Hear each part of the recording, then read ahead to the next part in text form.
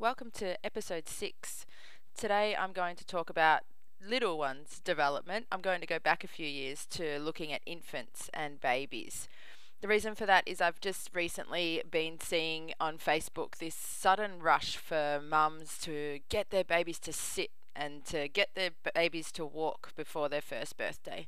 Now, being a mum of twins and a mum of a singleton as well, I feel that pressure myself. I feel what it's like to go to a mother's group and everyone around you, their babies are already sitting, already walking, already crawling. And, my son and Phoebe, two of my kids, have been delayed and been behind their peers in their development. So I know what that feels like when every time you go to a coffee shop with a friend, they go, "Oh, are they walking yet?" And we sit there going, "Oh, no." So I just wanted to take away some of that stress for us mums and start to explain what milestones are important, what we want to expect by their first birthday, what we want to expect by their second birthday, and that if it's just not happening when your friends, it's happening, it's not a big deal. My view tends to be that I would rather be connecting with my child on the floor in tummy time than having my child walk before their first birthday. And I'm going to explain in the upcoming episodes why tummy time and crawling is so much more important than walking. So I'm going to go back a step to when my little son Hugh was born, and he was born delayed. He's been delayed from the get-go. He didn't have a great start in utero, so he was behind with his crawling, behind with his sitting, behind with his walking.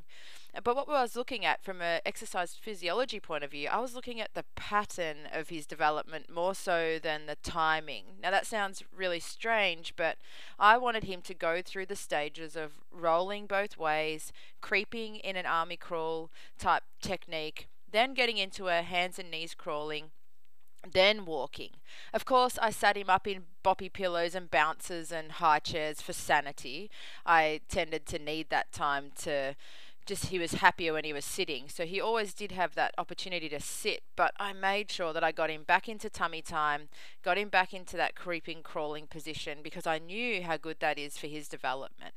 What we're typically seeing, and it's all over the internet and it's in mothers groups everywhere, is this push to have kids sitting up by 5 months, 6 months. But what we're seeing are these kids that are sitting up really floppy. They're not sitting up strong because they may not have the core strength by then to be able to do that. So they sit up really floppy. We prop them up with cushions, and then we've increased this incidence of bum shuffling type movement where kids go from sitting up all the time to bum shuffling along the floor instead of crawling. Instead, if we could try and get them back into tummy time, our body is designed to be in tummy time. It's designed to go from tummy time to the action of army crawling to creeping, then to crawling. It's really hard for a baby to go from sitting in a high chair or sitting in a sitting position to get into crawling position. We're not designed to move from a sitting position into a crawling position as easily as we're designed to lay in a tummy time position and then slowly progress into a crawling position. So I encourage as many families as I can to try and reduce the amount of sitting and replace that with a lot of tummy time play. Now, being in this industry for 10 years, I do get this straight away comment of, "Oh, but my baby doesn't like tummy time." And I completely understand that. Hugh hated tummy time. He used to scream and scream and scream, and I felt so mean getting him on his tummy. But I knew, again, my exercise physiology hat knew how important that tummy time was. So we tried to make tummy time fun. And at the start, our tummy time lasted for 20 seconds. It slowly increased to 10 minutes over the 6 months, but it was a slow progression. So 20 seconds, I'd lay on my tummy too, and I'd play peekaboo with him. I'd hide behind a blanket and I'd go peekaboo. I would sing to him, I'd show him books, I'd do anything that I could to distract him so he would stay in that tummy time position. His muscles would get stronger from holding his body up against gravity, but he'd get that movement that he needed. If, for example, he cried and I picked him up and I sat him on my lap, we're encouraging again this technique and this pattern of kids sitting up too early, kids sitting up before they're getting the strength to lay on their tummy. So 20 seconds, I'd sing to him, play peekaboo, play with him. It slowly increased his endurance. I obviously also got tummy time as well, which is fantastic for my neck and my core strength. We're both getting that interaction and that connection. It's 20 seconds. We wanted to get it to 2 minutes by the end of week 1 by building up that endurance. So if you see babies sitting it's trying to, I don't go into a family situation and go, oh mum, you shouldn't be doing that. Like, that's not going to get me much love. What I tend to do is, have you tried to lay your baby on your tummy while you're laying on your back? Have you tried to recline into the couch, lay back into the couch, and pop baby on their tummy on your tummy? We're building up that tummy time slowly. We're not naming and shaming families who sit their kids up too young. That's not what this podcast or my business is about. What it's about is of raising awareness of sitting is a skill that babies don't really need. They need to be on their tummy. They need to be rolling. They need to be crawling. And when we're sitting, we're hindering that time that they could be spending doing those skills.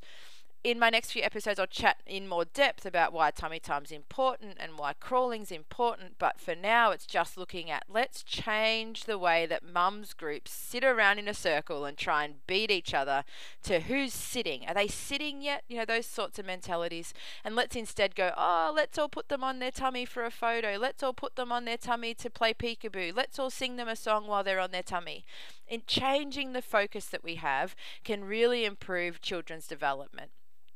Another thing that we want to try and do is, if you've gone out for the day and you've had your children in their stroller, in the trolley, at a cafe, in a high chair, those are the times after their nap and a good feed, get them down onto their tummy and make sure that they get that tummy time that they need. Again, taking twins out. I used to take twins out in their pram. That was my sanity break. I needed that pram walk just because they were quiet. I could get some breathing space. But then after I came home, I'd feed them, put them down for their nap, and I would then give them that tummy time opportunity, because I knew, like us sitting right here now, we sit for too long, our core muscles get weak, our back gets sore, and we don't want that habit or that technique to start in our little ones. We want them to build up that big strong core that we really know they need, and to do that they need lots of tummy time.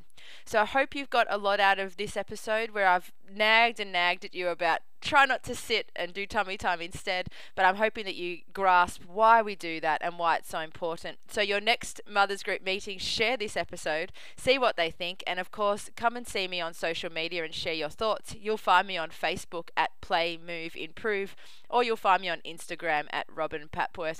I'm always up for discussion. I always love to share more ideas, so please don't feel like you can't share your thoughts and your concerns about this topic. I'd love to hear your thoughts. Thank you for tuning in. I hope that you've taken away a really good message of getting kids in tummy time instead of sitting. Have a fantastic day. Thank you very much.